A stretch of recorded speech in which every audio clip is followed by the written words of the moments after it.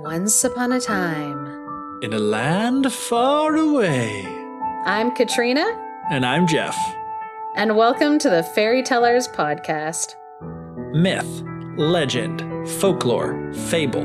We explore what they say about cultures then and now. Grab a hot cup of cocoa and a comfy seat while we retell you a thing. Welcome back to the podcast. Happy New Year! So excited to be doing this for another year. I look back and think like, man, we started this in 2019, which seems like forever ago. Yeah. It feels like forever ago to everybody though, because of, what happened. Yeah. There were some rough, long years in the interim from 2019 till now.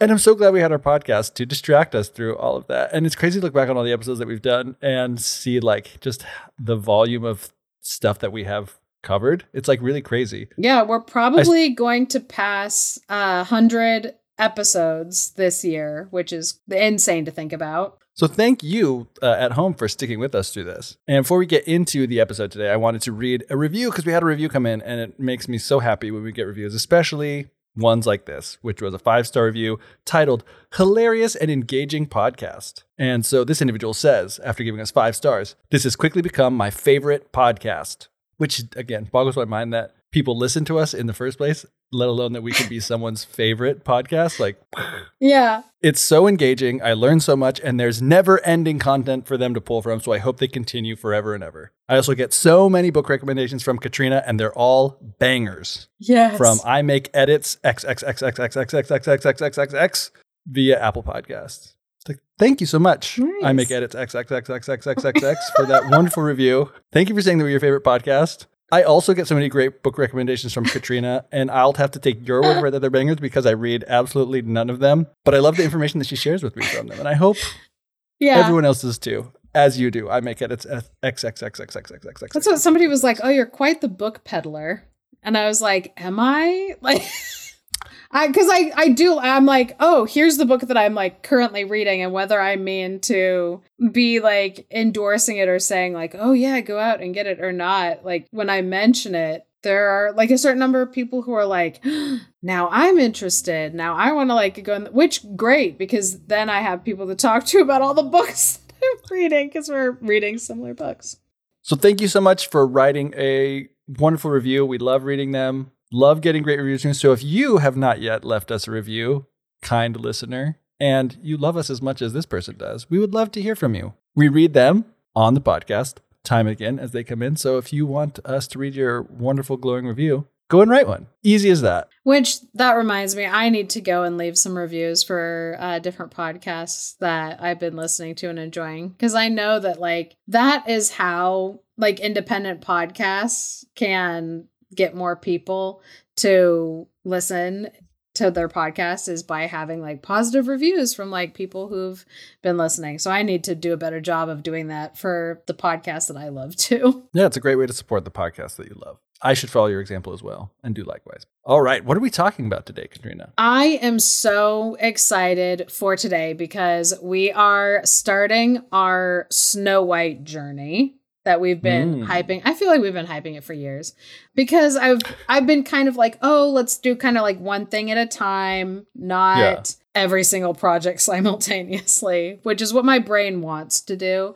My brain is like, oh, you know what? You can do all of these things at the same time. I'm like, no, I can't because that would be impossible. Settle down, brain, one thing at a time. But ever since we did Beauty and the Beast, we've been planning, okay, what is the next kind of like long project? Because some of those bigger tales that are the ones that are the most well known, they usually also have a long history that has built on itself until you have the product that has come to us through usually like Disney or a big book or even, the Grimm's brothers themselves. So it's interesting to, before you get to the story that everybody feels like they already know really well, they already have a good grasp on, to back up to earlier versions and put the pieces all together. So that's what we're going to be doing for the Snow White project. It's like a puzzle for your brain. And that's the kind of puzzle that I like. It's a puzzle for academics, and then they write massive books about it. And they're called, well, I was going to say massive books, and they're called dissertations. But those are not really massive books. Those are tiny books, really. Tiny books that you write so that you can get the letters after your name so that people really listen to you when you write your massive books. I mean, some people, it's a tiny book. Some people, they really go for it. So one of the books that we will probably be referencing a lot this year, not as much, I don't think, as The Arabian Nights, A Companion by Robert Irwin.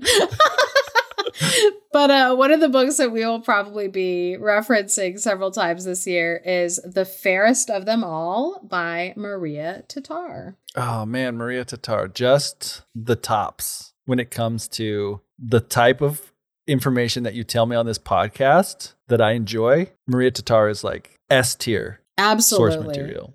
Yes. Which I have to put it in such like a weird roundabout way because I haven't read any of her books, which I do feel bad about. But like all the stuff that I've heard about her books and heard from her books from exclusively you has been fantastic. We're big Maria Tatar fans here. Yeah, we are. And this is actually the book that came out in 2020. And I believe I talked about it when I bought the book and when I was reading it. And I was like, oh, we're definitely going to be getting, some episodes like out of this. And I had kind of felt bad for her because the book came out in 2020. Yeah. The like launch got messed up. Yeah, her launch got messed up for the book, but really, really good. And then the book I believe that came out next was Heroine with 1001 Faces, which also great book. That we did use material from during our 1001 Nights thing. So even though we had hyped up the fact that we'd be using material from this book, Fairest of Them All, we used the book that came out later, sooner.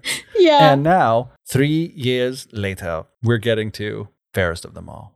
In the preface to The Fairest of Them All by Maria Tatar, just right at the beginning, she says, "There is a moment in the biopic Tolkien when a professor of philology at Oxford explains how words work their magic. Quote, a child points and he's taught a word. End quote. Over time, that word oak, in this case, comes to be invested with meaning.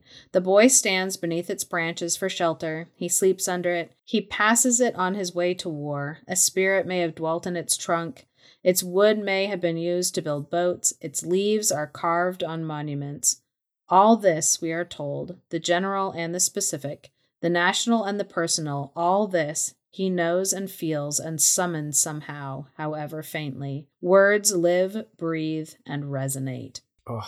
And this is why we love Maria Tatar. Ooh. Look at that. That is just poetry right there. Yeah, absolutely. I'm like, that's paragraph 1 of the preface to this book. Excellent. And I absolutely love that. That really encapsulates like what we're trying to do with the Snow White project and kind of what we did with Beauty and the Beast, which is to make people realize that kind of in a cultural memory, all of the little pieces that are held within the story, even though they might be briefly mentioned, just a bite of an apple, it comes loaded with all of these other stories from a cultural past. And even if we feel it only faintly in the story, like it is still there. And to make the story even richer, a story that most people who are listening to a fairy tale and folklore podcast have probably heard the story of Snow White before. But we're going to, through this project, kind of make sure that our understanding of that story is very aware of all of those elements that have been like passed on through that cultural knowledge. And that's the thing that gets my brain just tingling with excitement, is these like small details that expand out into these like really rich, like histories and symbols and meanings and all this stuff. It's just like, well, I love being a part of this podcast. So you've got me ready. And so in the live, we kind of teased this a little bit, where we just kind of briefly told the story of Idun and her apples. And we kind of linked this idea of apples to eternal youth, because that's how the Aesir gods were able to maintain this eternal youth, this idea of apples connected with the fear of aging and what happens, when people start to become afraid of aging and lengths that they're willing to go. And already so much like, Snow White coming to mind. Yeah. Just in that one little thing. Yeah. And it's just like a tiny itty bitty like piece of the puzzle. So today we're going to be talking about the Apple of Discord and the Trojan War. Yeah. The Apple of Discord really threw me off when Katrina told me that that's the story we're going to talk about, because it just like malfunctioned my brain, because like Apple and Discord are both, like big names in like tech companies and stuff. So it's just like, are we making a hard turn with this podcast? We're no longer going to be doing folk tales and folklore and fairy tales in 2023. We're going to be a tech podcast from here on out. But no. This is a tech and Bitcoin podcast. What a great year to be starting after, tech stocks and Bitcoin have just like plummeted in value. We really, really missed the boat on that. We're extremely late adopters. Yeah. We're just talking about stories that have been out for just hundreds and hundreds of years. Like truer words had never been spoken. Late adopters. But I will say the Apple of Discord is a fantastic fairy tale title. Fantastic title, period. So, with a lot of stories in Greek mythology, there are so many side quests, side stories, little bits, and also to have the story that I'm about to tell of the Trojan War piece of things come into it. It involves multiple different writings. People will sometimes like simplify and then misunderstand stories from different mythologies because so often they are given to us in stories that are kind of taking a lot of different stories from different places, given a more coherent through line. And then they're like, oh, that is the story. When really we have several different books that are written focusing on different characters in the tale. And there's not really like one true story, one canonical story that makes sense all in one piece. Yeah. People just have come in and created that for themselves. Right. Back in the day, they weren't big into making like a big cohesive cinematic universe for all of these characters. They were more focused on the individuals, comic books. Yeah. If it makes it easier for people to think about it, it's kind of like in the New Testament, the 4 Gospels. If you read all of those separately from each other, you'll notice that there's like inconsistencies in the timeline, or multiple things happen, or kind of slightly different things happen. Usually, stories are created that create a clear narrative, but that usually ends up taking out different pieces from other stories and then kind of adding in details from different stories to like flush out the story. And so that is similar to what's going on in like Greek mythologies, especially if you're hearing kind of a start to finish story of the Trojan War. And so that people know where I'm kind of pulling the majority of the story that I'm going to be following, I'm looking at the book Mythology, Timeless Tales of Gods and Heroes by Edith Hamilton. And she says that she's pulling the majority of this story from the Iliad, but also some pieces from the play Trojan Women by Euripides. Also, in my brain, I'll probably end up throwing in some details from who knows where. I'll be throwing in details that I know from like other sources that I have. And so just so you know, if you've heard the details of this told in different ways before, 100% I believe you. There are several ways to tell this story. You're probably right. And Katrina's also right. We're all going to be right because, well, except for me, because we've all read different versions, probably different sections of different things. I get it. Yeah. So if you're like, oh, I don't remember my teacher talking about this in high school when we were talking about the Iliad. Okay, I believe you. Yeah, my high school teachers did not tell me about Zeus getting so many people pregnant with like weird hybrid animal babies. Well, buckle up. Also, there are definitely portions of this that we are like going to be condensing because, I mean, the Trojan War, in this story, it goes on for like 10 years and there's a lot of like back and forth.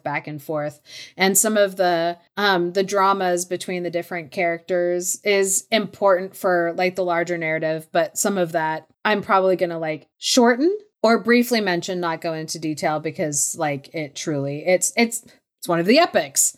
So it's epically long. So a few side stories before we get to the main portion of the narrative, because all of this has to get set up in some way. And it is many, many tangled webs that we weave. So before we get to what is going to be a very important wedding between King Phyllis and Thetis, there was a sea nymph named Thetis. And it was prophesied that whoever she married, the son that she would end up having would be greater than her husband. Which immediately when that was prophesied, Zeus was like, okay, I need to be somewhat involved in who this sea nymph ends up hooking up with. Because if there's one thing that all of the gods, specifically people like Zeus, are afraid of, it's any type of prophecy of a son becoming stronger than his father situation,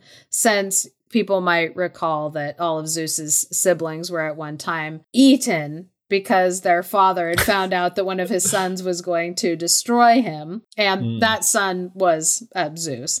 And so Zeus, has a slight paranoia about that same thing happening to him. Yeah. And as we previously discussed in this episode, Zeus is always impregnating people, so he doesn't want to accidentally impregnate someone who's going to bear a son that's even more powerful than he is, that could eventually destroy him. Yeah, exactly. This is all tracking so far. And so he decides that, and several other gods on Mount Olympus decided that Thetis, the sea nymph, was going to marry this human king.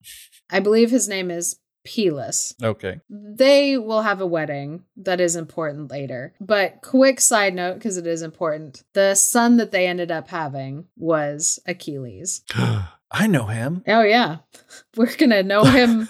We're going to know him better by the end of the story. I didn't know he was the son of a sea nymph. Yeah, very cool. It's going to be very apparent how little I know about Greek mythology the longer this story goes on, just so you know.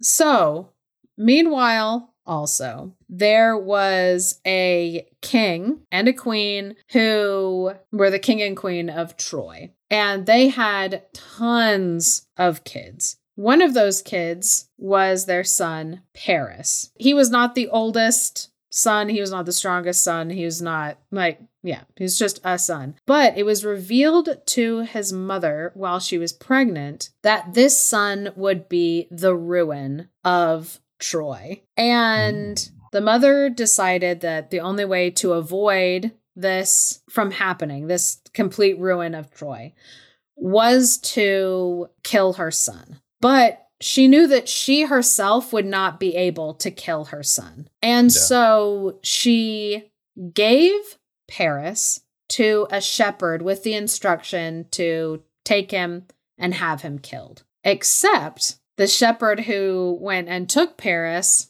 did not end up having him killed. He just was like, oh, I'll just raise you away from everybody else as a shepherd, which... This is kind of sounding like the beginning of Disney's Hercules. Oh, I thought it sounded a little bit like the beginning of Disney's Snow White, except that Paris is Snow White in this situation. Yeah, you are absolutely right. Disney is just reusing this same plot point over and over. Well, not Disney, but the Grimm's brothers. That's true. Yeah.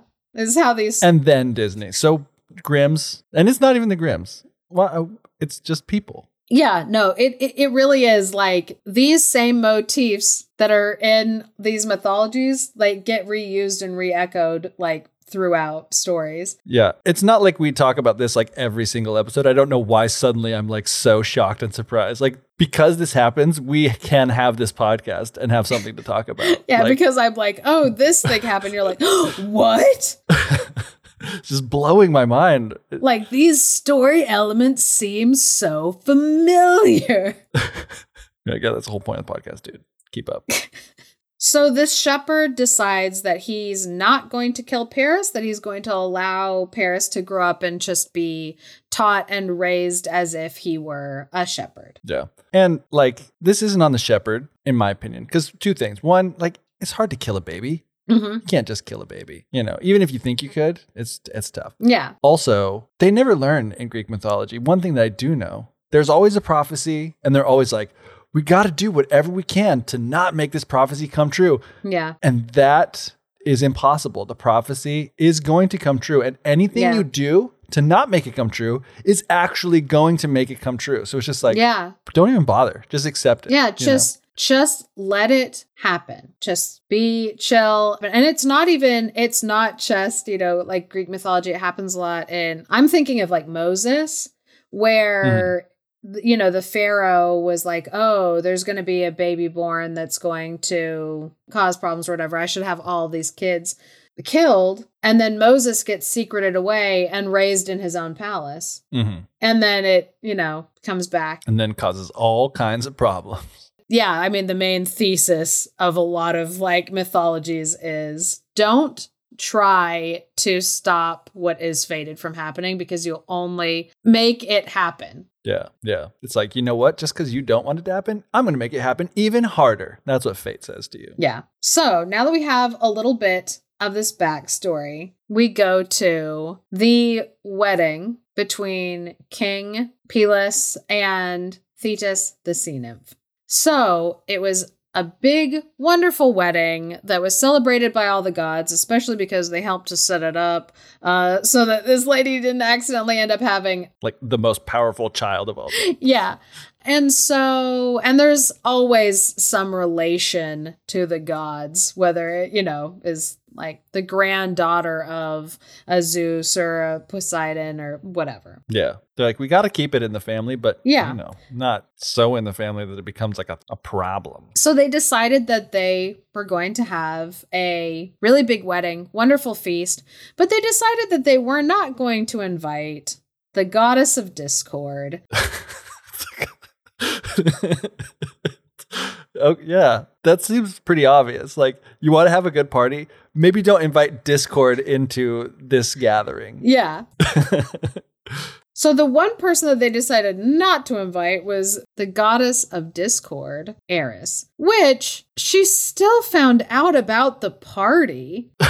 And now she knew that she was not invited, which made her mad. Gave her something to sow some discord about. Yeah. Which she's like, oh, you didn't want me at the party before. Now you're really not going to want me at the party because now I'm coming mad. Which might remind people a lot of Sleeping Beauty. Yes. Another sleeping princess. Another person that you don't want to invite to your child's birthday party is someone whose name is Maleficent, which just means like evil. You don't want to invite evil and discord to your kid's birthday party. That's what I always say, but sometimes it comes anyway. So when the goddess of discord found out that she was not invited to this wedding, she decided that she was going to cause a little mischief, cause a little strife. And, we've all had family dinners that have gotten tense, okay? Family events that have gotten a little tense. And she thought that that'd be a wonderful way to get back at everybody. And so she took a golden apple, and in different versions, they're like she threw it into the party or delivered it to the party. It's unclear exactly how, did this just plonk into the middle of their table, or did she bring it herself and, set it down? I don't know. I like imagining it splashing down into a punch bowl. I like that too. Splashing down into a punch bowl, and they're like, hey, what is this? And they pull it out of the punch bowl. And they look, and inscribed on the apple, it either says to the most beautiful or to the fairest. We'll get into the translation of it. It's really interesting. In English, there is this little play on words for English speakers of the word fairest, because fairest is used in beautiful in a very gentle, ethereal way, but it also can mean the most just. Mm-hmm. But that doesn't exist in all languages, and so probably the clearest translation would be to the most beautiful. Mm-hmm. But it does serve our purposes more if we say to the fairest, since that's the phrase that people most associate with the story of Snow White. But the best translation is to the most beautiful. Of course, that immediately starts a discussion of, who at this party was this apple meant to come to? Which of us could that possibly be? So there was, a little bit of discussion and argument and people putting forth different names. But it ultimately was decided that the 3 front runners for the prize would be Hera, Athena, or Aphrodite. 3 women who you definitely want to have an argument with. So, obviously, the most likely person to give this prize, to pass out this prize, to award it, would be Zeus, the ruler of all of the gods. Except that his wife is one of the top 3. Yeah. And he is like, I'm going to lose. No matter who gets this apple, I'm going to be the biggest loser. Yeah. So, obviously, Zeus isn't going to be the one that will want to pick, because we've got Hera, his wife, Athena, who is his daughter and his daughter alone. She was birthed from his head. And in the Iliad, Aphrodite is also his daughter, but with another woman that was not Hera. Yikes. Yeah. Him being the person to decide who gets this apple, like, he understood this is only going to be a problem for me. This is not good news, no matter how I pass this out. That goddess of discord, she really knew the best way to ruin everything. So Zeus decided to give the responsibility of deciding to a shepherd boy named Paris. Oh my gosh. And he's going to ruin everything. You ruined everything, you stupid Paris. So, the 3 goddesses take the apple and they go out to this hill right outside of Troy, where they find this shepherd boy, Paris. And he is currently living with a nymph named Oenone. Anone, which is important to the story later because they are, it sounds like lovers and in a relationship. So each of those 3 goddesses, Hera, Athena, and Aphrodite, come to Paris and tell him, we need you to judge which of us deserves this apple, it says, to the most beautiful. This poor man. Yeah, that's not a situation that you want. Like, even if these were mortal women, like, that's not something that you want to have, the responsibility of doing. No. Let alone when these are like 3 of the most powerful goddesses in your, pantheon. Yeah, where you're like, I don't want to make any of them mad. If I make any of them mad, it doesn't matter how happy I make one of them. There's going to be 2 others that hate me. Like, there's not like a really good way. And at this point, it stops being a beauty contest and it starts being more about what they can offer to Paris. So Hera tells him that she can make him the Lord of Europe and Asia, which sounds pretty good. Yeah. I wouldn't want to. Like, I don't want to be in charge of that much stuff. Maybe just France for you, Paris. Hilarious. So Athena tells him that she will help him to lead the Trojans to victory against the Greek, who they kind of have a tumultuous relationship with generally. And Aphrodite promises to give Paris the fairest woman in all of the world. And so Paris thinks about this for a little bit. And I don't know whether he was fully aware of who currently was the fairest woman of all. But apparently Aphrodite did know who the fairest mortal woman of them all was. And it was Helen. Helen of Troy. Not Helen of Troy at the time. Helen, who was actually currently married to a king in Greece. She was already married, and that's not good. But I'm not sure that Paris knew that at the time. So Paris, what he ended up choosing was he wanted to have the fairest woman of them all in the world fall madly in love with him. What dumb shepherd boy choice to make. Not to mention, like, he's already, you know, kicking it with this nymph out in the woods. Like, how about you just enjoy what you got while you got it, man? Yeah. Jeez. Boobs are boobs are boobs. Are boobs at all not boobs enough? Little boobs are fine. I don't know why that's like one of my absolute all-time favorite. I think it started off as a TikTok first. Or a Snapchat video first. I'm not sure. I've sent it to you before, right? I don't know.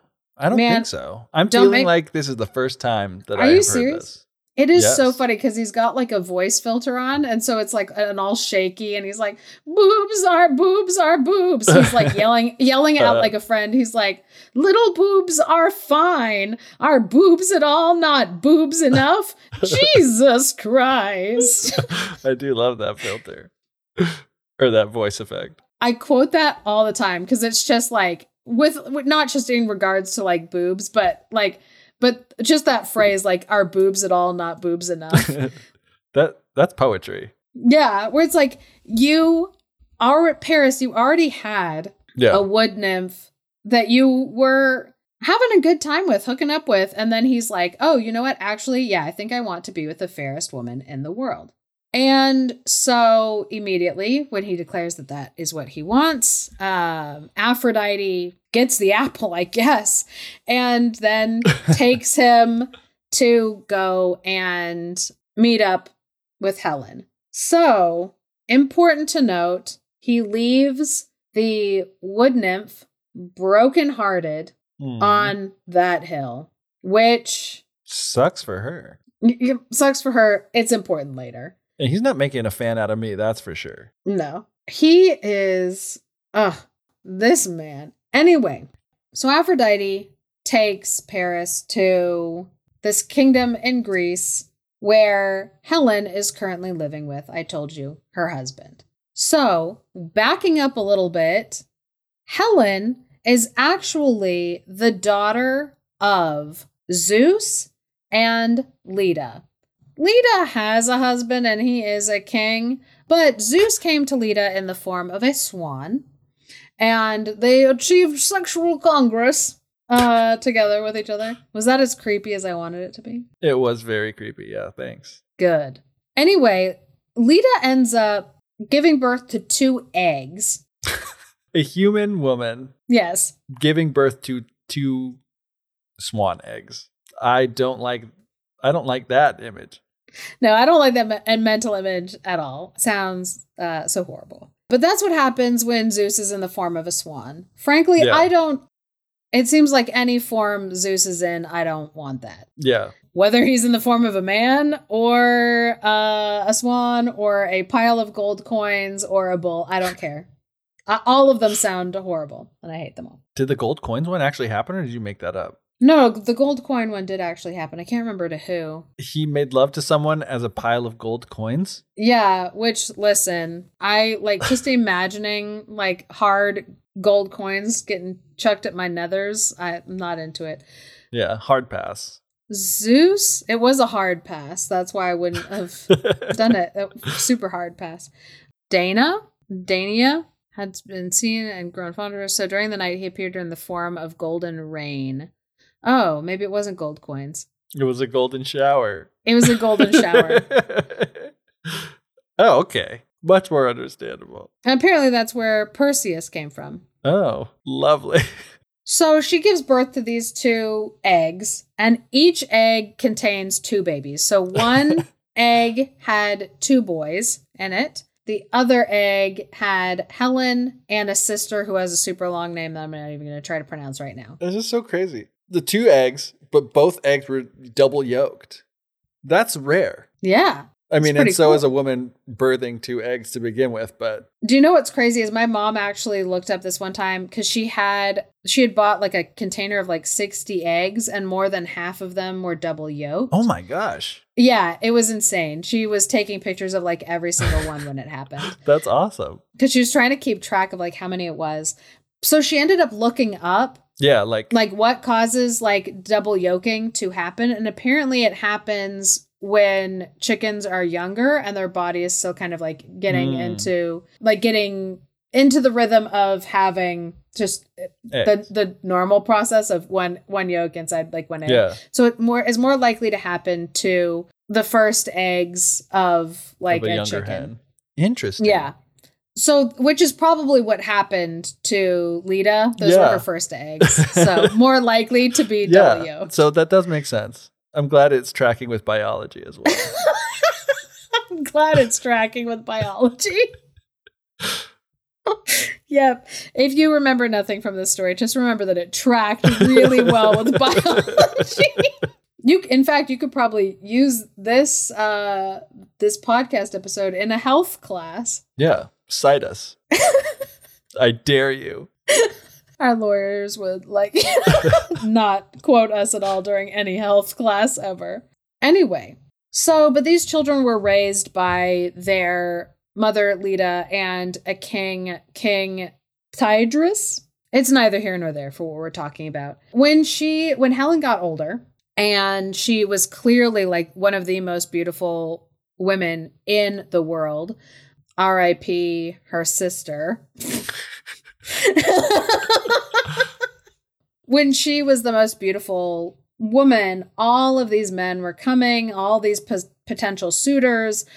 Her father didn't know which one he was going to pick. And he was actually, he became afraid that the ones that didn't get picked, because there were so many that wouldn't get picked, obviously, he was concerned that they were going to unite against him and fight him because they'd be so angry that they didn't get picked to have his daughter. Mm-hmm. So what he decided to do was, before he announced who was going to get his daughter, he made all of these potential suitors promise that no matter who he picked, if anything ever happened to Helen, if Helen ever needed like basically rescuing or if the kingdom needed help, something like that, that they were pledging to like take care of her, save her, honor her. Like that was what they were going to do. Mm-hmm. So it was in all of their best interest to promise this level of loyalty. Yeah.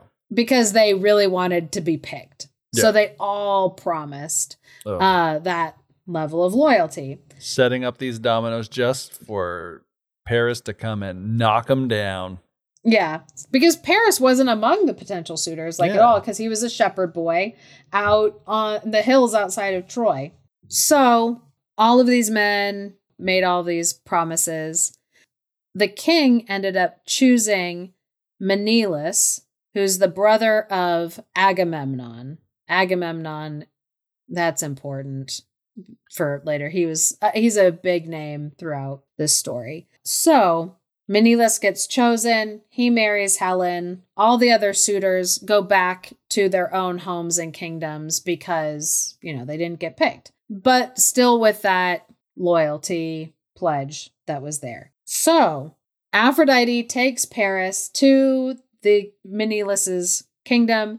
Menelaus isn't home, but Paris gets taken in to this home and taken care of as a guest should. And there was this relationship between guests and their hosts that was just culturally understood, that you, by being a guest in somebody's home, are going to honor them, honor their property, maintain their trust by being a trustworthy person.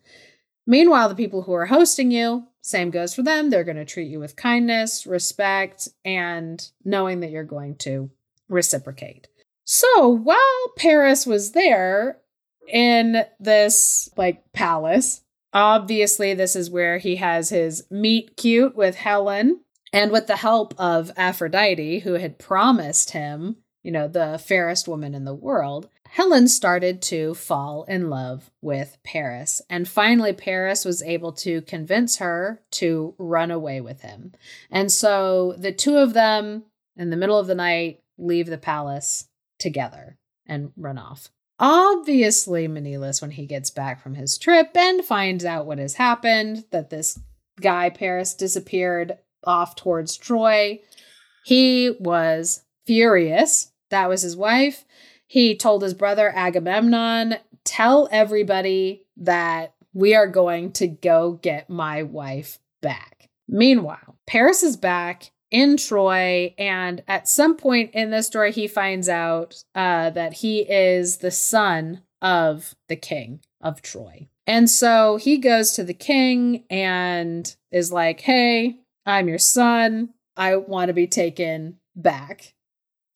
So the king allows him to come back in. The only person who wasn't super thrilled about this was his brother, who I want to say is named Hector, but I'm doubting myself for a second.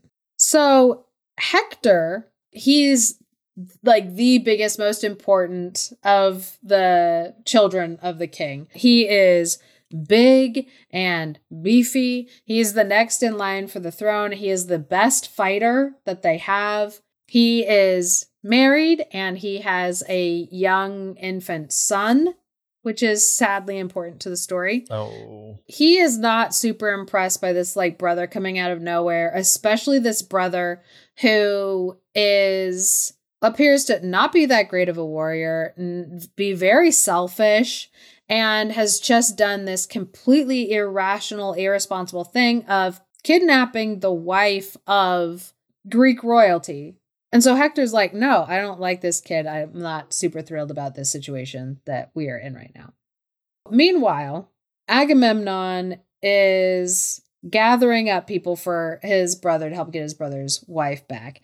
And Agamemnon is gathering up some of the heavy hitters. Some of the heavy hitters do not want to come and be part of this. Unfortunately, they probably promised. Yep, they had promised. So Odysseus, who had promised, years before to pledge his loyalty. This is before, I'm assuming, he was married to his person. He does not want to go. And so he decides what he was going to do was he was going to pretend to be insane. And so when people came to collect him to go, join this like military force, he was like throwing salt out into his field and plowing it, pretending that it was like seeds so that he would look like a crazy person. But somebody got the best of him, which is pretty surprising because Odysseus in the mythologies is considered to be, like the trickster character, like very wily, crafty, smart. But anyway, so somebody grabbed his son and put his son in front of the plow. And immediately Odysseus like stopped what he was doing and plowing because he didn't want to hit his son with the plow. And that's when they were like, okay, so you're not crazy. You are in your right mind.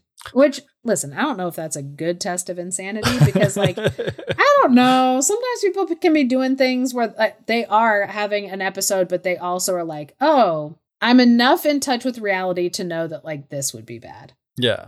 Like, running over your son with a plow. Yeah. Oh, by the way, all of this should have come with an absolute trigger warning. When you see that it's from Greek mythology, you just know that it's going to be full of all of the warnings for all of the things. Yeah, major one for violence. Violence against women, violence against children, violence against other soldiers, war. There's very violence. Very violence. Trigger warning, very violence. Not to mention, like Zeus doing his Zeusing around and men treating women like garbage, cattle, and property slaves. It's horrible. Anyway, so Odysseus joins the group. Achilles ends up joining the group as they are making their way up to Troy, which it was kind of hard to get Achilles to come on the journey as well because his mother had this prophecy that her son would either grow old in obscurity, have a long life in obscurity, or live a short life that would be legendary. And she had tried to protect him by having him dipped in the river Styx. Mm-hmm. And again, famously, she held him by the ankle, dipped him in the river Styx, but where her hand was covering his ankle, it didn't go into the water. And so that was his one area of weakness. Became his Achilles heel. That's where the term comes from. Just kidding. Oh, Obviously, I knew that. And Ajax knee is another one that was a joke. I'm so sorry. Ajax is also in this story. Ajax the Greater and Ajax the Lesser. Does he take an arrow to the knee? No, I was joking. Got it. That's getting cut. All right. So it was actually Odysseus who went to get Achilles. And it was funny because another added precaution that Thetis had gone through to protect Achilles was she had taken him to this one island that was full of courtly women, had dressed Achilles up as a woman, and he was hiding in this like harem of ladies. Odysseus, when he went to go get him, he, saw all of these like women, knew that Achilles had to be disguised in there somewhere. So what Achilles did was he started passing out presents to the women, and it said like really like girly items. Just, I'm assuming like jewelry. Tampons. And the girliest item there. Tampons. It was one of the most uniquely feminine things that I could think of. All right. Because you're like, men wear jewelry, Katrina. So he's like passing out these things, but he also has some like military type items in there, like armor and sword and whatever. And so he sees one of the ladies kind of eyeing some of the like sword and armor stuff. And then Odysseus has like a war, it was like a war horn or whatever blasted. Basically, one that's usually to be like warning, we're about to be like attacked, like we're under like attack. And quickly, Achilles like rips off his like lady clothes and grabs the sword to like go to fight, to like defend. And Odysseus is like, haha, got you. Odysseus. Hop in, losers. We're going shopping. So as they were on the ships going up, they came upon a wind that would not let them go past. They were stuck pressing against this like wind that kept like pushing them back, or just like would not allow them like to advance. And they started to be like, oh, what's going on?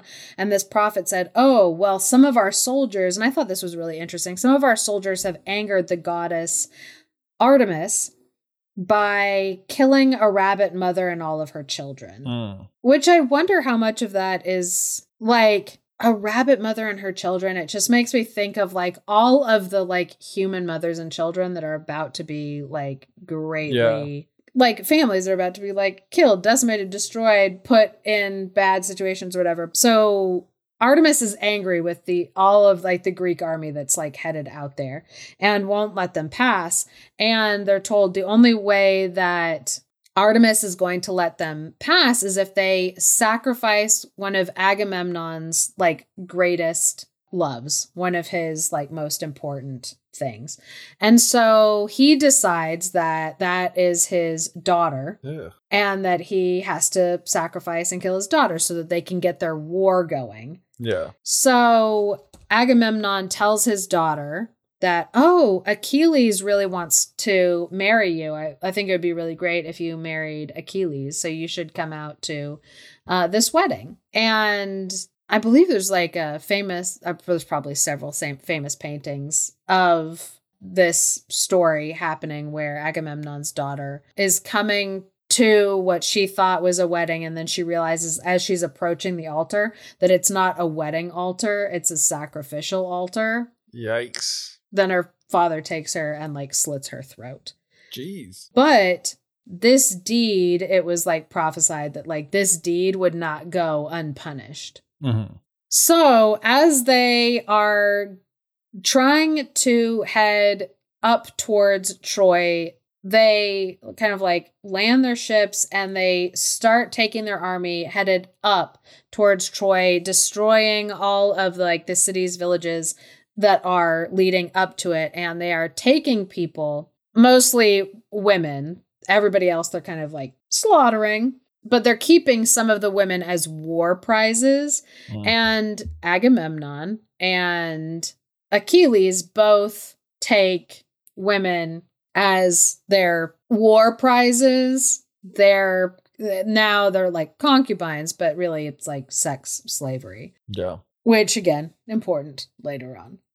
So the battles between Troy and the Greek armies goes on for 10 years.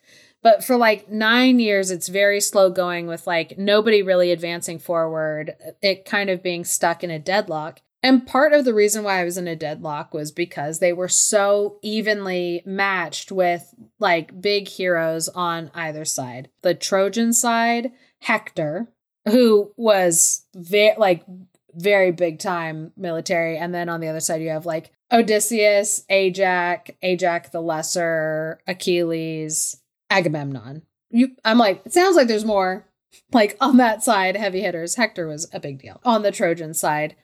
But you also had all of the gods and goddesses who were taking sides as well. And so you had the gods and goddesses throughout the story who were doing different things behind the scenes to affect things for either side. So they were both like on either side pretty evenly matched. So something that's interesting is that at this point, both Hector and Achilles knew that they were going to die before the war was over. Both of these like big name heavy hitters knew that it was prophesied that they were going to die before it was over and that their fate was kind of tied to each other. That like if one died shortly after, the other would die too. Mm-hmm. So while this kind of like deadlock, even match was going on, you have Achilles and Agamemnon that end up having a quarrel between the two of them. One of the women that Agamemnon had taken as a war prize, her father was a priest of Apollo. And so this priest had kind of like gone to Apollo and prayed that his daughter would be saved from these Greek people who had kidnapped his daughter, specifically Agamemnon. Apollo heard this prayer, one of his most ardent priests, that had served him for so long. So what Apollo does is he shoots down these fiery arrows into the Greek army. And they've been described in different ways of like, it wasn't just that he was like setting things on fire. It was like pestilence, like it was like disease. And, so these people in the Greek army, even without being battling the Trojans, were starting to die. This priest came to explain, what was going on, that, they've angered Apollo because you've kidnapped this daughter. And so Achilles calls kind of a group chat for everybody to come, all of the heads of the military, to have this conversation. And Achilles is like, Agamemnon, you need to give this woman back. You shouldn't have. You took her as a war prize. You need to give her back because you're causing like all this destruction to go on. And Agamemnon was like, absolutely not. I claimed her fair and square, which, oh my goodness. Women are not objects. Anyway, so he was like, no, I'm not giving her up and you have no right to tell me to do that. And Achilles was very much like, no, we are not going to be able to fight this war on two fronts, which is, I think, a famous quote from like Abraham Lincoln. But he's like, we can't be fighting the Trojans and fighting off this pestilence. We have to get rid of this woman. You need to give her back to her father so that we can move on. So it was agreed by everybody pretty much except Agamemnon to give this woman back to her father, the priest of Apollo. So Agamemnon is angry because now he doesn't have his favorite war prize. He thinks that Achilles shouldn't have his favorite war prize either, which was this other woman. Mm-hmm. So Agamemnon sent his soldiers to come to Achilles' tent and take away his war prize woman. So when those messengers come to get this woman, Achilles is like, you tell Agamemnon that if he is going to treat me this way, if he's going to treat anybody this way, I'm not fighting on his side anymore. That's it. I'll be at the boats if you need me. And he goes all the way back to the boats to hang out with some of his friends. And he took like all of his soldiers and stuff with him. And so Achilles and all of his friends left, which now is swaying things to Troy's side. Mm-hmm. Because now you have less power on the Greek side. What's interesting too is that when Achilles was insulted in this way, Thetis, Achilles' mother, went to Zeus to ask Zeus if he could to help the Trojans. And that was interesting, just, the dynamics of all of it, because it was like Aphrodite was on the side of Paris in Troy, obviously, because she was the one that kind of made the whole thing happen. Yeah, got him into this mess. But Poseidon, he favored the Greek people because they were people who had built on the sea and honored him because of that. So he was like, well, I'm obviously like on the Greek side. Apollo was on Hector's side, so he cared about the Trojans. And Artemis did as well. And Artemis is like a healer. And so that was good, for them. Yeah. And apparently Zeus favored the Trojans as well, but he wanted to be more neutral because it's like, I want to come out on top no matter which way this goes, so I'm just going to play the middle as best I can. Well, and like Hera was on like, I guess, the Greek side, so he wanted to make sure that he wasn't outrightly anti his wife. Yeah. And yeah, so it like all the gods and goddesses, it was this big mess. So it was basically decided at some point that what should happen, since they were like, kind of like evenly matched and there's been like kind of this nonstop thing, was they were like, all right, well, you know what? How about we send out the two people that this argument is actually about? Like Trojans send out Paris and the Greeks send out Melinus to fight for his wife back. So both of them are sent out to fight each other, which I'm like, listen, that does sound pretty sensible to just be like, you know what? This is between the two of you. This shouldn't or rather this should be Helen's decision. Yeah, but wouldn't that be wonderful? We can dream, Katrina. We can dream.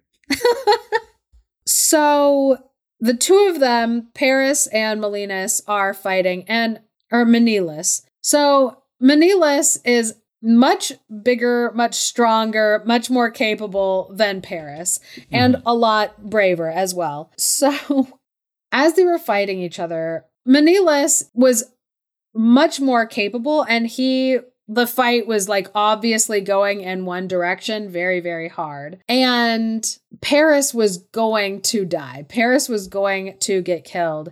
And that's when Aphrodite decided to step into the issue and make it worse.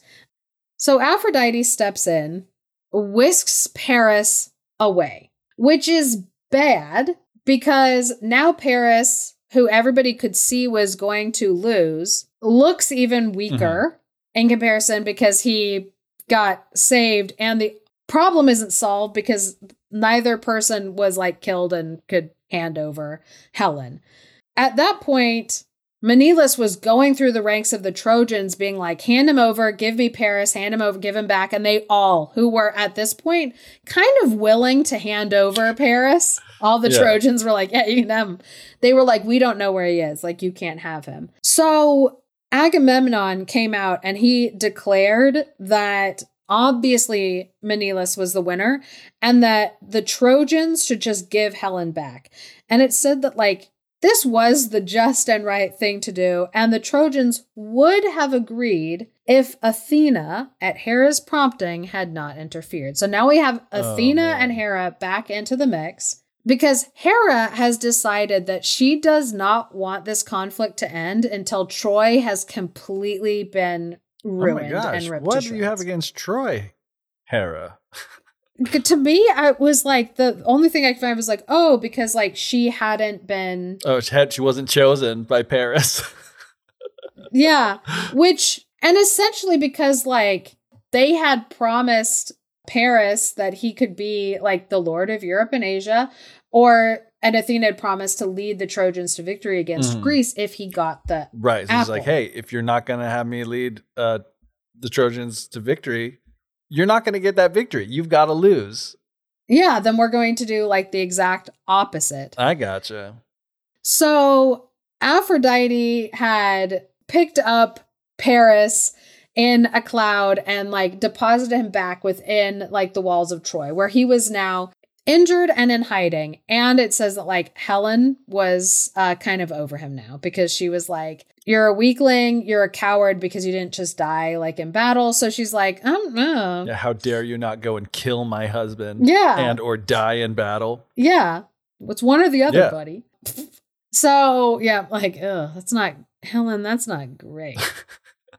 So Athena now is going down the battlefield and she is, starting to attack people. And obviously the tides have turned for the Trojans now, but they still had Hector, who was an incredible fighter. So we've got Aphrodite, who has stepped in, inserted herself by taking Paris out.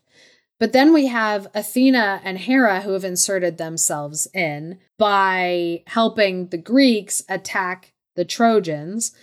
So then Apollo and Artemis step in on the other side to be defending. So now we have the gods on the battlefield, everybody attacking one another back and forth. So one of Hector's brothers urged Hector to go to the queen and ask her for one of the most beautiful robes so that they can take it to Athena's temple and offer this like beautiful robe to Athena so that maybe Athena will stop on her side, on like the Greek side.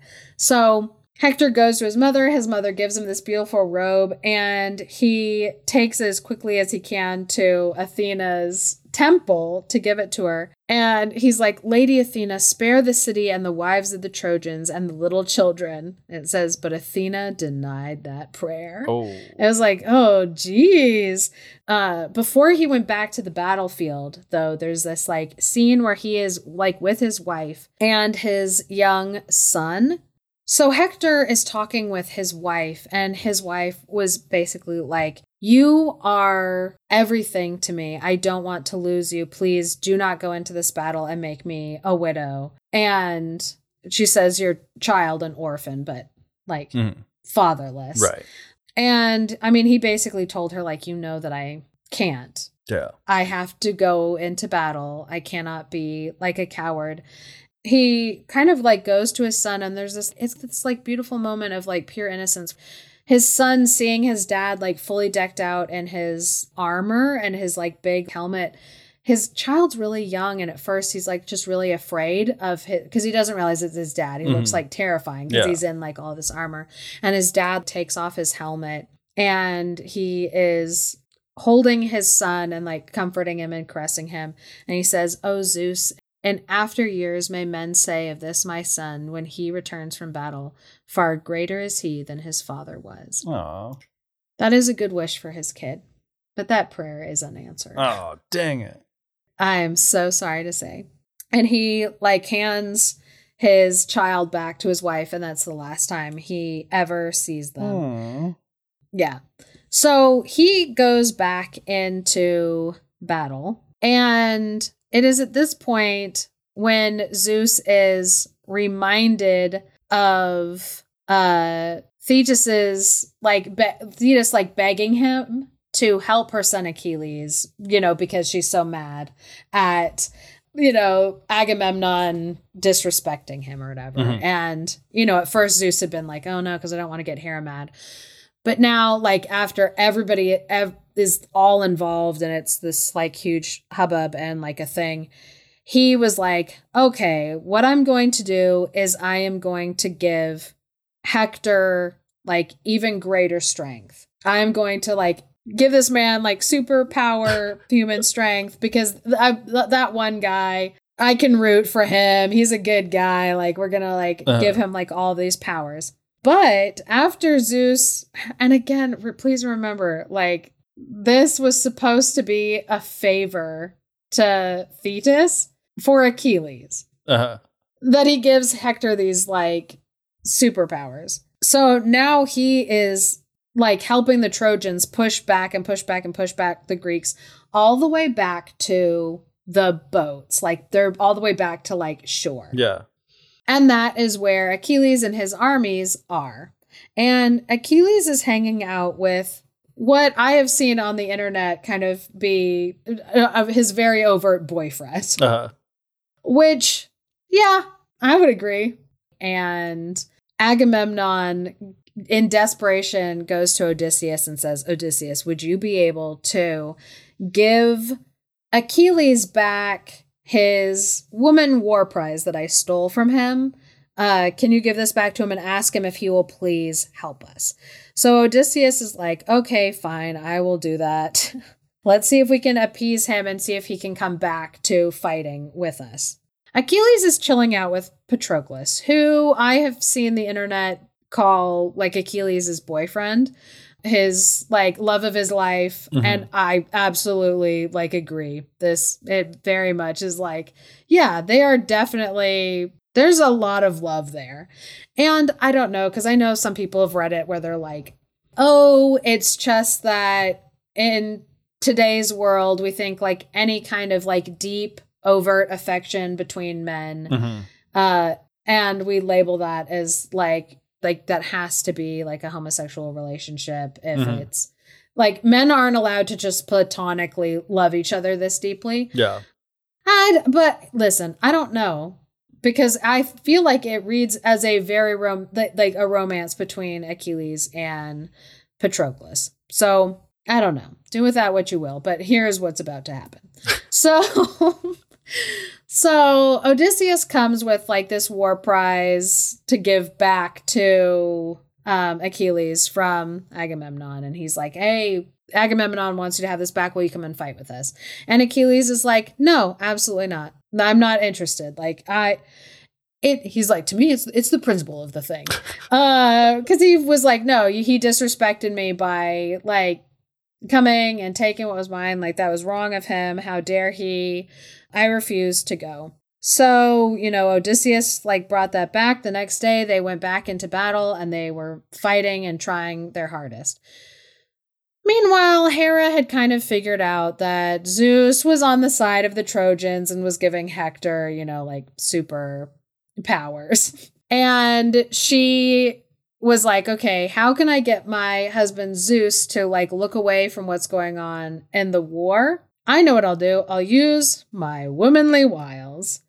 And this, I think, is just, it's like such an important part when we're talking about not just Snow White, but like other stories about women's power in a lot of situations, in especially fairy tales, but history. I believe it's called soft power, where they have to use like their wit, their charm, their negotiation skills, whatever, to get the men in their lives to do what they need them to do, because the men are the ones who have actual power and women have to use their soft power.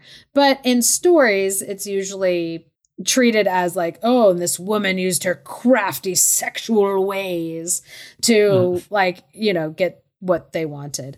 But it is like, well, when you aren't given actual power, when you have to figure out how to get what you want through manipulative ways, then, your options are what your options are. And you have to work within the framework of what you're given. Yeah. So Hera dressed up in the sexiest fashion possible. In fact, she borrowed Aphrodite's girdle to make her especially appealing and to use all of the enchantments that come with beauty.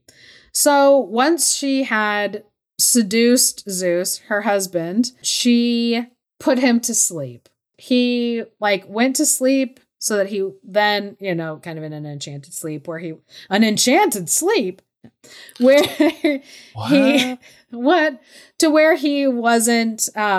going to be, keeping his promise to Thetis to help.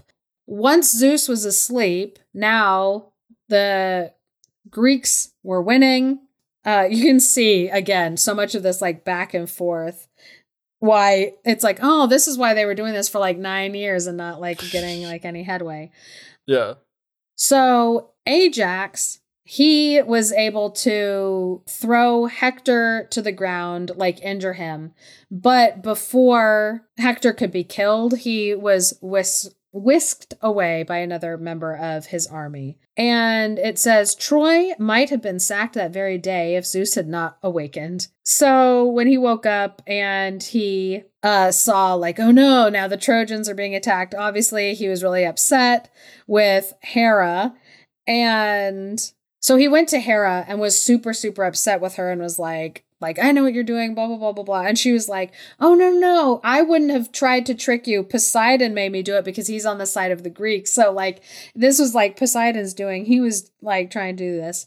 So he was like, whatever, I don't know if I believe you, but he sent a messenger down to go and tell Poseidon to draw back the Greek people again and to, take back his support of them. So now you have the Trojans advancing back to the seaside again. Meanwhile, Apollo is trying to help Hector. So we're back again at the boats. And this time, as they see the Greeks coming back, Patroclus turns to Achilles and is like, we have to do something. We can't just like sit here in our boats like cowards, watching as all of these people are dying. And Achilles was like, no, I will not do it. Absolutely, I will not do it. And Patroclus was like, fine, then give me your armor so that I can pretend to be you. Oh, man. And go and fight. And that is exactly what he did. Patroclus put on Achilles' armor and starts advancing. Because even looking at Achilles' armor, the Trojans were afraid and drew back. It was a psychological attack more than anything else. Yeah, I was wondering what that had to do with, like, why did he have to wear his armor? But that makes a lot of sense. Yeah, so that they would think, oh no, Achilles is back. Oh, I'm not, psychological terror. I mean, Patroclus did know how to fight. Like, obviously, he was like going out and he was able to, be slaying people. And also, all of these Greeks also thinking that, Achilles was on their side, also took heart and advanced forward and were attacking. Hector, after being healed by Apollo and Artemis, sees Achilles back on the battlefield and knew like, oh, I have to do this. Our fates are tied to each other. This is a battle that I have to fight. And so Hector goes out thinking that he's attacking Achilles, and I don't want to say fairly easily kills, but Hector kills Patroclus. It says that his doom was sealed as surely as a boar is doomed when he faces a lion. Because like Hector was like an absolute beast, and Hector's spear stabs into Patroclus and he falls down dead. Hector, at first confused by kind of like how easily that was, pulls off Achilles' helmet and sees that it's Patroclus and not actually Achilles. And he was like, oh no, what have I done? And I thought that I was killing Achilles, but instead, like, it's this guy. And quickly, the message is sent back to Achilles that Patroclus, arguably his boyfriend lover, has been killed. And now Achilles is like, oh no, now I am definitely going to kill this man. Yeah. To which Achilles is then reminded, like, no, but if you kill Hector, then you'll die because your fates are tied to each other. Right. I forgot about that. So it's like, it's in Achilles' best interest for Hector not to die. Yeah. So it's like, man, what am I supposed to do now? I mean, this is the point at which if Achilles had decided to go back home, he would have grown old and died in obscurity. Right. Because like, that's what the prophecy was. Like, it's like the fork and the... Yep. This is the decision. And he's told, like, this is the decision. And he was like, no, because he killed Patroclus. He killed this like man that I deeply love and care about. Like, I will not let this stand. He says, I will no longer live among men if I do not make Hector pay with his death for Patroclus.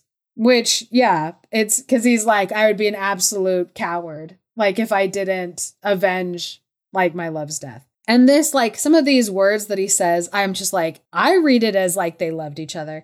He says, So may I do. I who do not help my comrade in his sore need, I will kill the destroyer of him I loved. Then I will accept death when it comes. So his mother, Thetis, tells him, okay, I understand that you're going to go out and you're going to do this, but you don't have armor because his armor has now been taken. Right. And she's like, I'm going to go to Hephaestus, the god of like metalworking and, the creative things. I'm going to go to Hephaestus and I'm going to get you divine armor so that you are then protected. So she comes back the next morning with this armor and puts it on Achilles. Achilles goes out onto the battlefield to attack. And when Hector sees him coming, he takes off running. And which was like fair because Achilles is 100% like fueled by rage and vendetta. And I'm going to say right now, again, trigger warning for graphic violence, because this is the part of the story where Achilles very much becomes not a hero. So Achilles is chasing down Hector, and Hector is running, and he goes around the city of Troy 3 times, which I thought was really interesting. Like I tried to like imagine that like scenario. So he's like being chased around 3 times. And so Athena, who this whole time was riding, known or unknown, with Achilles, realizes like, we can't chase this guy all day. Like this is like getting ridiculous. So she disguises herself as a friend of Hector's and basically is like, stop running, I'll fight beside you. So Hector stops running and turns around to face Achilles, and obviously picture epic battle taking place. And there's even this like image back at Mount Olympus where you have like the scales of life for both Achilles and Hector in front of like the gods.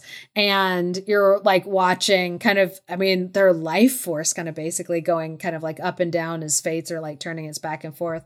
But pretty soon the advantage tips and it's going to Achilles.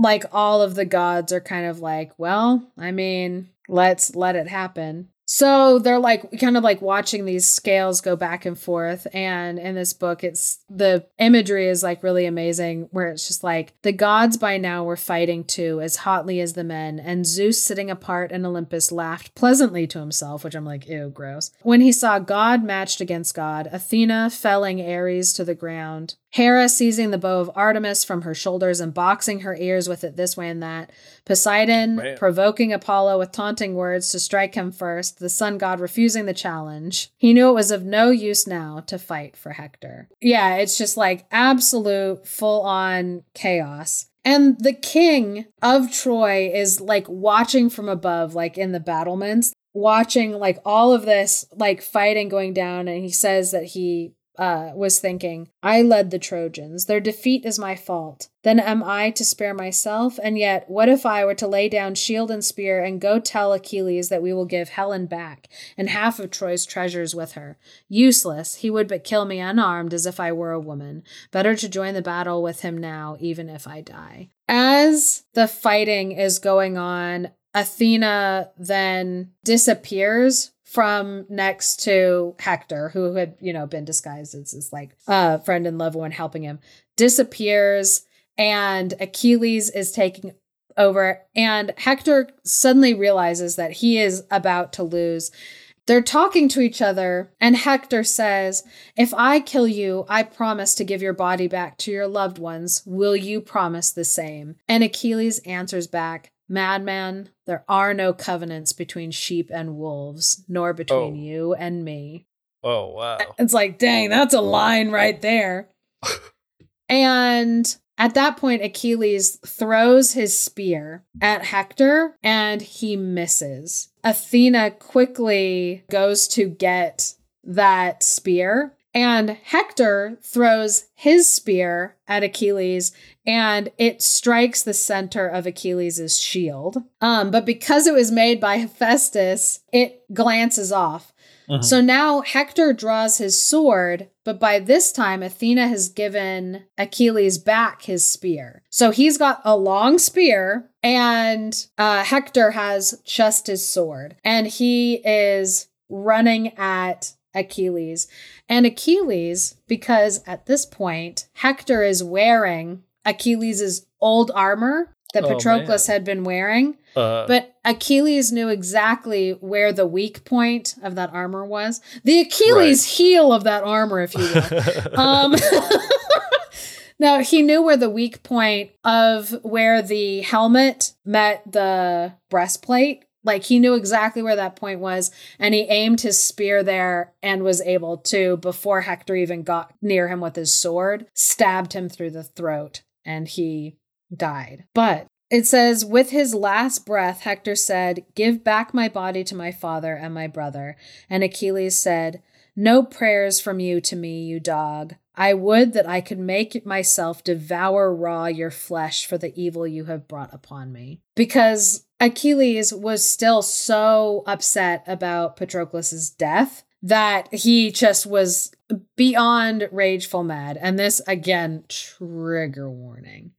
At this point, Achilles very much ceases to be a hero in this story because he stripped Hector naked, pinned his feet to the back of his chariot, and then rode it around the outside of Troy, dragging the body of Hector behind him, while Hector's family watched, and while all the gods watched. And at that point, the gods were basically like, okay, I'm out. That's horrible that you would do that. I mean, like, that was basically the end of the day's battle. It kind of took the fight out of everybody. Yeah. And so Achilles goes back to his camp. They kind of are, gathering up all of their dead. And at this point, the king of Troy was like, I need my son back. Achilles had said that what his plan was to do was he was going to chop up Hector's body and feed it to dogs while he had Patroclus like on a proper funeral pyre. Like, so he was basically planning on just continuing to completely like disrespect like the body of this man. And the king, Hector's dad, was like, I need to go and get my son back. And so he got a cart full of like treasures and gold, jewels, possessions, everything. And he went himself to the Greek camp. And it was at this point that Hermes, disguising himself as a Greek youth, guided the king to Achilles' tent. So basically, this king had like the blessings of like the gods at this point on his side, who were like, wow, Achilles is not the hero in this story. And so when the dad like when he went into Achilles' tent, he said to him, "Remember Achilles, your own father, of like years with me, and like you wretched for want of his son.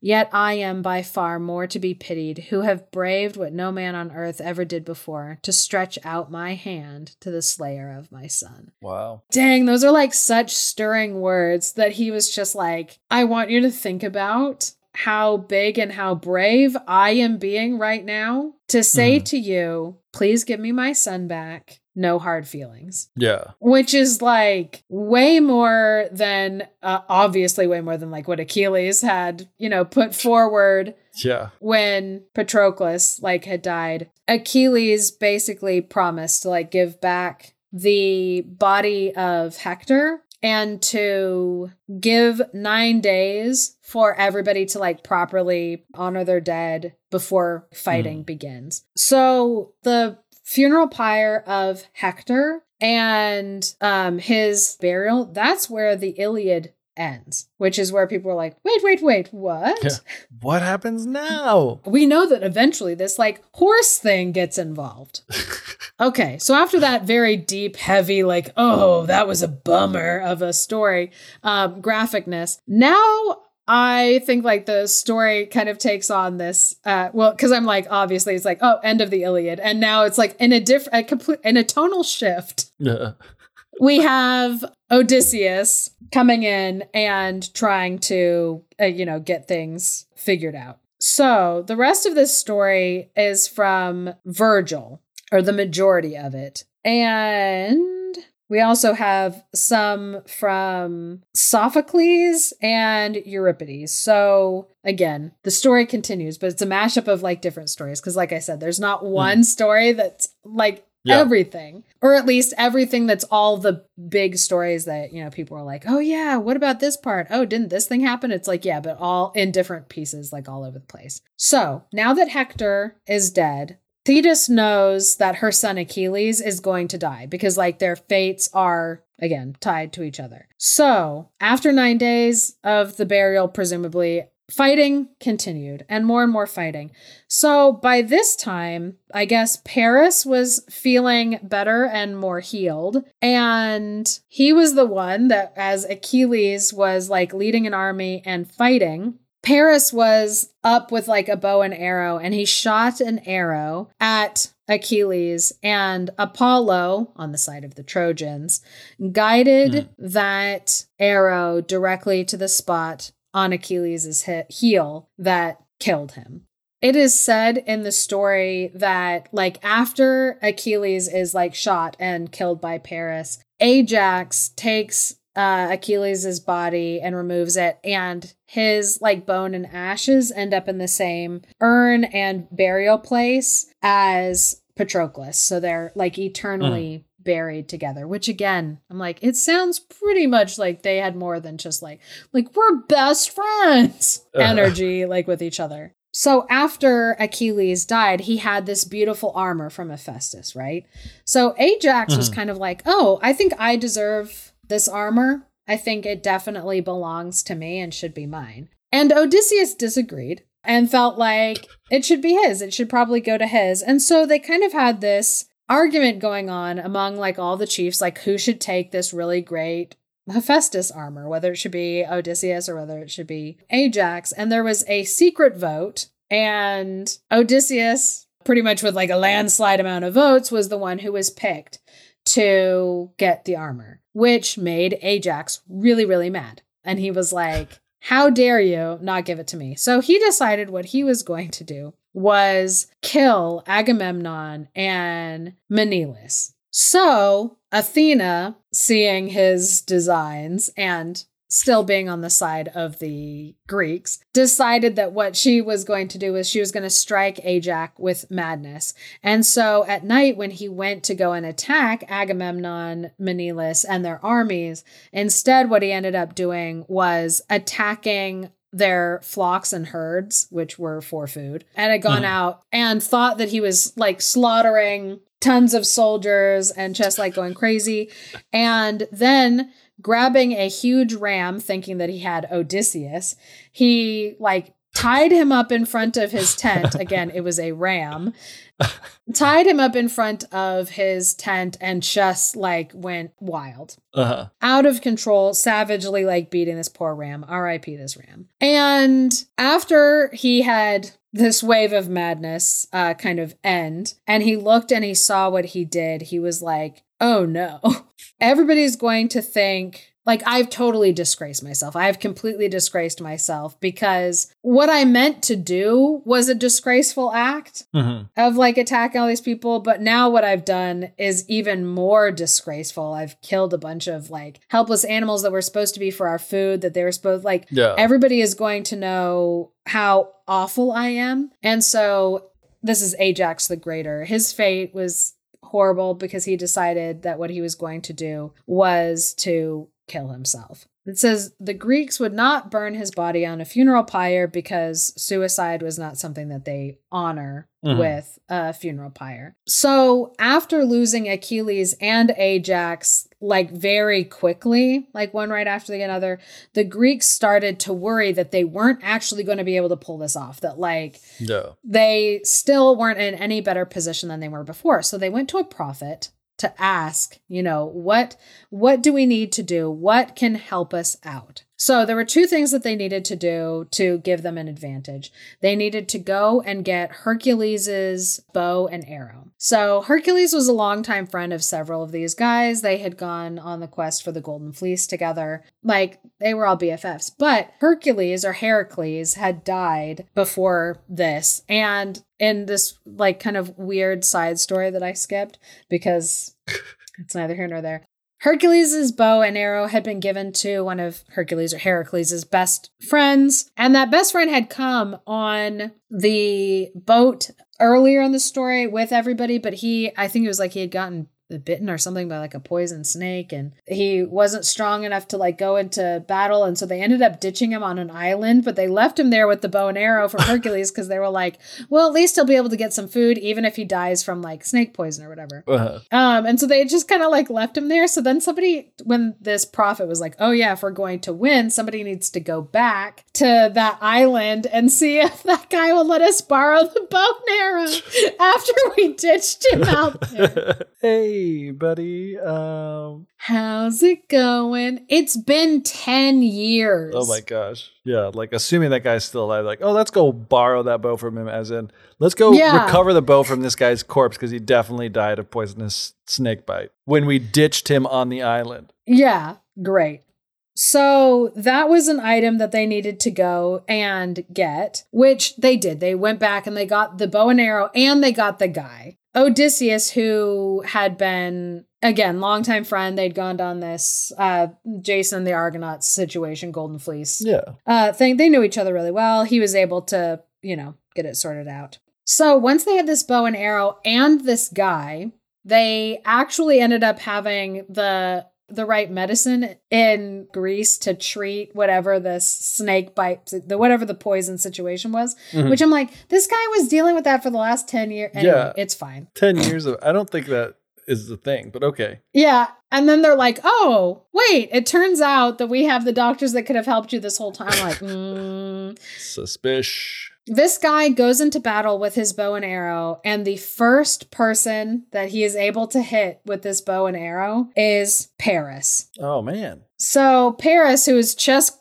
come back into the picture and been the one that killed Achilles, now Hercules' bow and arrow gets shot, and the first person it hits is Paris. So Paris is hurt and dying. As Paris was dying, he begged to be taken back to the tree nymph from before that he ditched because he knew that she was a master of healing and would be able to help him out. Because right now in this story, Artemis isn't doing her healing to help anybody. She's getting her ears boxed by someone else with her own bow. Yeah. So he is taken back to the hill where he met those 3 goddesses who were asking him, oh, we have so many things that we could give to you if you just pick out which of us is the most beautiful. Back at the beginning of the story, back before any of this happened, he is plopped back on that hillside where he was once a shepherd. He sees the one nymph who was there, and he asks if she would be able to heal him. And she says no. Yeah, of course. Of course. It's like, absolutely not. But in a sad story, which I wish this didn't happen. She watches him as he dies, and then in her brokenheartedness, she kills herself. Oh, come on. He's not worth it. Yeah, absolutely not. He is not worth it. Anyway, Troy did not fall just because Paris was dead. There was something else that needed to be done because, and this I thought was interesting, because the prophet in this story, again, these are 2 separate stories, and so they were written by 2 separate people. So it's like they don't totally jive with each other. Yeah.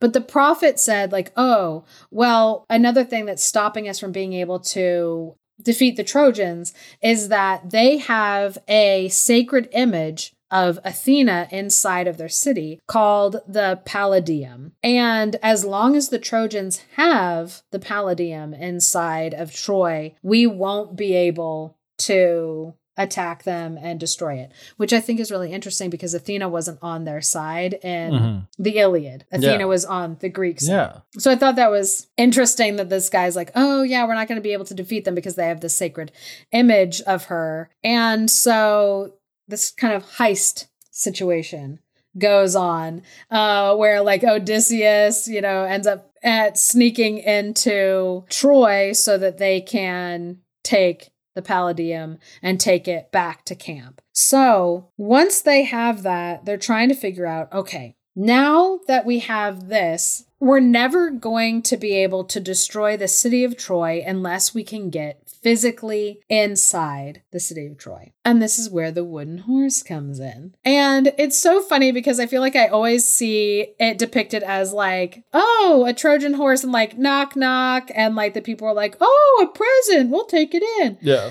And like this like doop, doop, doop, doop, doop thing, which is like not the situation. Because Odysseus has to come up with like this whole strategic plan of like what they're going to do. So what they do, obviously, build this giant horse to hide troops inside. But how do they get them to wheel it inside? So they decide what they need to do is they need to make it look like they all decided like, oh, we're tired of fighting. This has gone on long enough. You guys are so strong. We're never going to be able to defeat you. So we left. So they hide their boats. The majority of the army gets onto these boats and sails to the other side of an island that is like off the coast, blocking the view. Right. So that if you were standing where their army used to be, you would see. Yeah. They're just gone. They just left. Wow. They in the middle of the night packed up, got everything on their boats, and they're gone. Nowhere to be seen. And then all that was left was this giant wooden horse and one Greek guy. So this one Greek guy's job was super, super important and super dangerous because they could have just been like, oh, no, we're going to kill you. So what his job was to go and like bang on the gates, like bang, bang, bang. And they're like, what do you want? And him being like, help, I want to become a citizen of Troy. And they're like, why? And he's like, oh, well, because like the whole Greek army decided to leave, but they were told to, make one last sacrifice for, their safety leaving. And they had to sacrifice like one person and they drew lots and they decided that they were going to sacrifice me. But I ran away in the middle of the night and I know that they want to kill me. So I'm not safe going back to Greece. So like I want to become a Trojan citizen. And they're like, oh, okay, well, what's up with that horse? And he's like, oh, that's a special sacrifice that they created. And it's a piece that's for the gods. And they were hoping that you would see it and burn it, and that it would anger the gods so much that they would attack you and just that the gods would destroy you and they wouldn't have to. And they were like, oh, well, we're not going to destroy it. In fact, we're going to take extra good special care of it and we're going to wheel it into the city. So Cassandra, who was he was Hector's sister, and Cassandra. She has like the worst story in like all this, Cassandra. She had been cursed. We won't get into a ton of like her backstory because don't worry, there's like other bad stuff in the future. She had been cursed that she would be able to prophesy things but never be listened to. And so she was warning the Trojans not to bring the horse into the city because it was dangerous. It would bring the downfall of Troy. But of course, nobody listened to her, as was her situation. But anyway, bring the craven image in, bear it to Athena, fit gift for the child of Zeus. Who of the young but hurried forth? Who of the old would stay at home? With song and rejoicing they brought death in, treachery and destruction. I'm like, excellent, beautiful. So obviously once the sun went down, the Greeks that were inside of the horse snuck out. The ships that were hiding behind the island came around, and all of Troy was attacked and sacked. It said it was not fighting, it was butchery. They killed every single man inside of Troy. There were a few people who were able to make it out. So pretty much all of the men and like children were killed. Some of the women were taken as war prizes. One of the most tragic things of all was Hector's wife and son were grabbed and the son, who after all of the other royalty basically was killed, his son, who again was this like small child that with like so little that, you know, when he saw his father dressed in armor, didn't recognize him and was like afraid. Really this little boy was thrown over the tower walls in front of his mother and he fell to his death. Ugh, horrifying. I'm like, absolutely awful.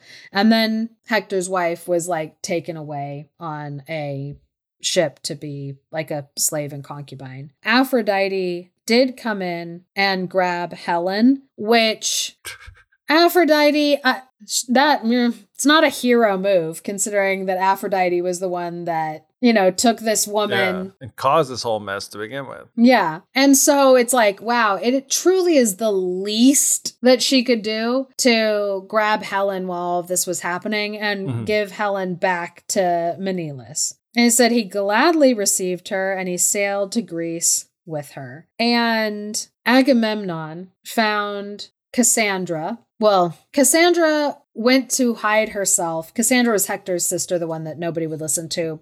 She went to hide inside of the temple of Athena, and she was attacked and raped by Ajax the Lesser, which Athena was so disgusted that she had him killed, which, yeah. But then Cassandra was taken by Agamemnon as a war prize, and he fell in love with her so much on the ride back to Greece that he was kind of like, oh, you know what? I might even like her better than I like my own wife. Which when he got home, his wife was still very upset about Agamemnon sacrificing their daughter when the wind wouldn't let them pass. So when Agamemnon got back with Cassandra, his wife was so upset with him about several things, like sacrificing their daughter to the wind gods, that she murdered Cassandra and Agamemnon, which, good.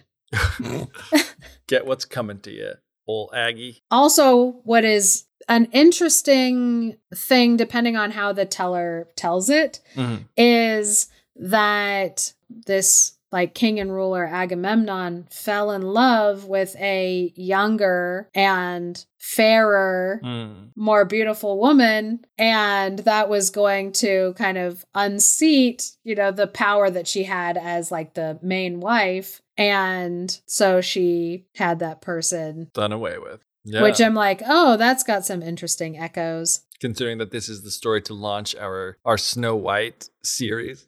So these last lines come from a tale of what happens to the Trojan women when Troy falls. They're from Euripides. Troy has perished, the great city. Only the red flame now lives there. The dust is rising, spreading out like a great wing of smoke, and all is hidden. We now are gone, one here, one there, and Troy is gone forever. Farewell, dear city. Farewell, my country, where my children lived. There below, the Greek ships wait. I think it's really interesting. It's told from like the perspective of women, like that last part, because there's some of the ones that have the least amount of airtime, and like the whole story is like the women, but really it's like the people who are the most affected by this story, which so much of this story hinges on blaming like women for like, oh, because you know, these women were so vain, Hera, Athena, and Aphrodite, like these women were so vain that like they caused this, or that, you know, because Helen was a prize, or that Agamemnon and Achilles were having an argument over these women that they were taking, or Hera was wooing Zeus. Like so much of this story, women are used as like pawns and objects to be jealous over, to fight over, but then they also get blamed as objects. Yeah. The blame is placed on them for being objects. It's so interesting looking at this story, especially the way that like Euripides was like looking at the women who are left at the end of this, the city's completely destroyed. Their husbands are gone. Their children are like either also been taken away or killed, and they're being like shipped off to another city to be treated as objects, to be mistreated. Mm-hmm. And yeah, it just comes down to like this story to me isn't a story about like, oh, like women's vanity. It's about male ego of like, oh, you took something that belongs to me. Yeah. And now I have a point that I have to prove. Yeah, absolutely. And it's in typical Greek mythology fashion, just like absolutely crazy, super violent, super complicated. But yeah, and it's like so many characters, like both mortals and gods, and how the gods get involved. Like that's always a really interesting aspect. And it's interesting too when you talk about, you know, the role of women in this, how different it is for like the mortal women and the like goddesses. Yeah. Like, yeah, I mean, the goddesses do get blamed for being like vain and like wanting someone to pick like who the most beautiful of them all is, which, you know, another goddess set up that whole trap by throwing that apple into the mix. Yeah. Which, you know, she definitely should be blamed, playing on these like weaknesses of these women. But, you know, like just the fact like when they're taking sides and they're like fighting shit, it's like the goddesses have like so much more like agency and action and things that they do themselves than any of the mortal women do, which just makes me wonder about like, I mean, obviously, yeah, if you're a god, you're at some sort of like elevated status, but why is that same kind of like split that seems so apparent in the mortals, like, oh, like where women are more treated like objects or possessions or whatever. But when you go up into like the realm of like the gods, that same dynamic does not work out. Like you kind of have, and maybe it's partially just the way you're telling it, but it is kind of like the way the situation is, like with Zeus, like kind of afraid to take sides because he doesn't want to make his wife mad, you know, like, it's just interesting that difference exists. And it makes me wonder why, you know, and what is causing that it's like these gods are allowed to follow kind of like their own rules. So even the female gods don't necessarily have to follow the same rules that mortal women would have to follow. Right. They don't have to fall into the same like gendered categories as mortal women. There's kind of this playing field that they're allowed on in the stories because it's a story, which is so fascinating how much it doesn't carry into life, like where they can be like, oh, obviously like a goddess of nature is going to be like very powerful, or a goddess of like war is going to be so like powerful. But then, you know, it's like, well, why don't you view women as capable of these like same like attributes, or like allowed to occupy the same spheres like on the battlefield? Like, why are they relegated to just like one area? But yeah, I'm like this story outside of, you know, talking about like the elements that are going to be Snow White relevant and like adjacent.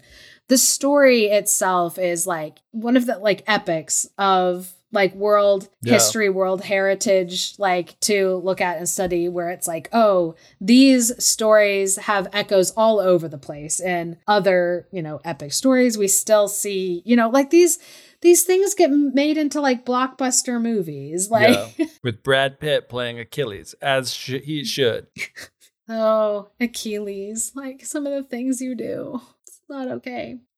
Somewhat, you know, tying it back into the Snow White aspect and going against what I said just moments ago, that is kind of interesting. Even though these goddesses aren't playing by the same rules as mortal women have to, there is so much emphasis on somewhat like the soft power aspect that you were talking about. Like, you know, it's such a big deal that for these three goddesses that one of them be declared the fairest of them all, because that's one of the ways that they get that she gets her power. And the same thing with like when Paris is given this choice of like winning a war, being an emperor over like Eurasia, or marrying a super hot woman. Like he goes for the hot, like beauty becomes something that is like a very important characteristic for women, both mortals and goddesses, to have. Yeah. Which I, you know, like it does point out something very interesting and unfair about society, even to this day. I think we've said this before on other episodes of the podcast, because beauty comes up a lot, where it almost is advantageous to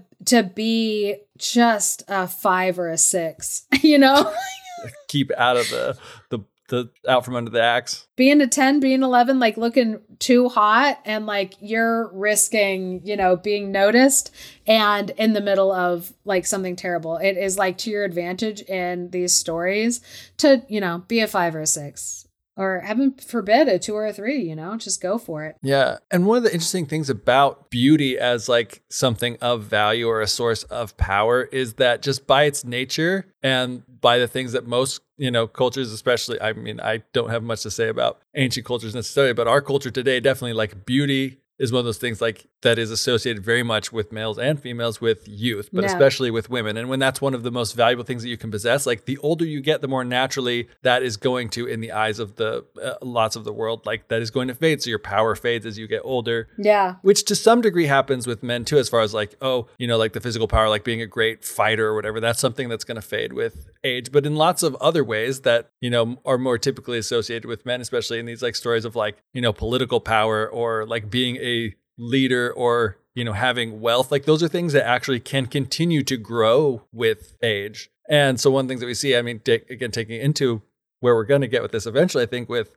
Snow White, there's this whole idea of like an older, powerful woman being threatened by someone who is younger and more beautiful than her. And it's like, there's nothing that she can do to be more beautiful than this younger woman, except to just get rid of this more beautiful younger woman, and it creates this really interesting kind of aspect there, which again is kind of the whole thing that happened with even Aphrodite in this case, like wanting to be the most beautiful. And she's kind of like going after this thing with trying to protect the like investment that she had made in Paris by, fulfilling that wish for him. Like her way of trying to get power over some of the other goddesses. Just like, it's such an interesting and fascinating power dynamic that you can see where that came from as far as like an idea that exists just in society. And then how it plays out in stories, and then why that element in a story resonates. Yeah. Why it rings true, why it's like, oh, well, of course this older woman, would want to kill somebody younger and prettier than her. And it's like, am I talking about Snow White or am I talking about Agamemnon's wife? It's hard to tell,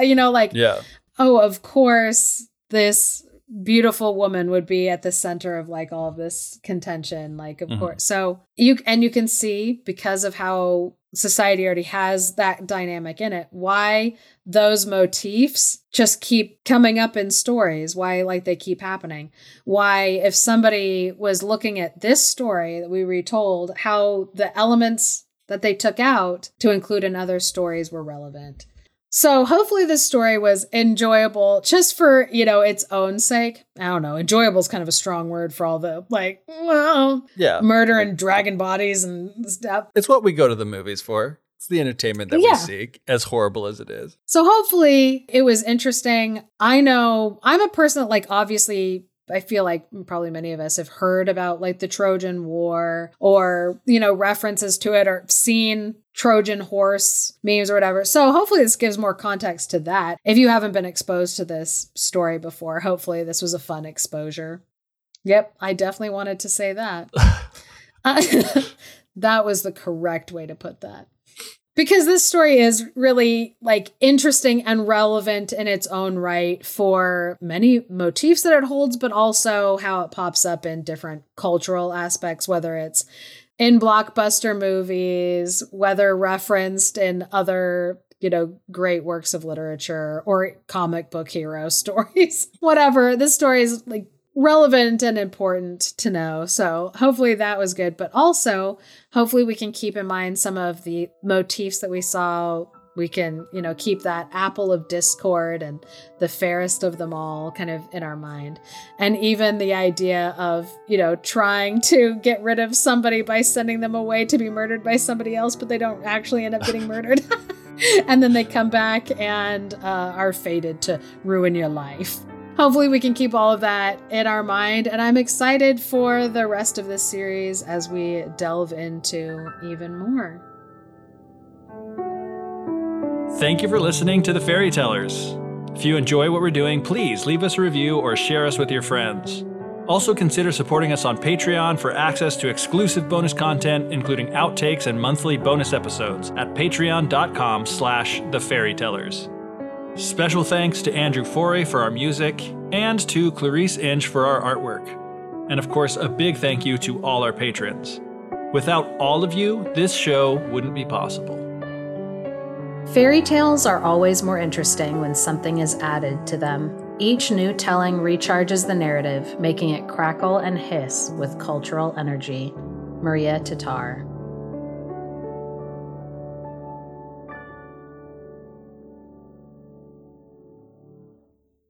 You finish your thought because this is kind of different. I didn't have any thoughts. Not good ones or relevant ones.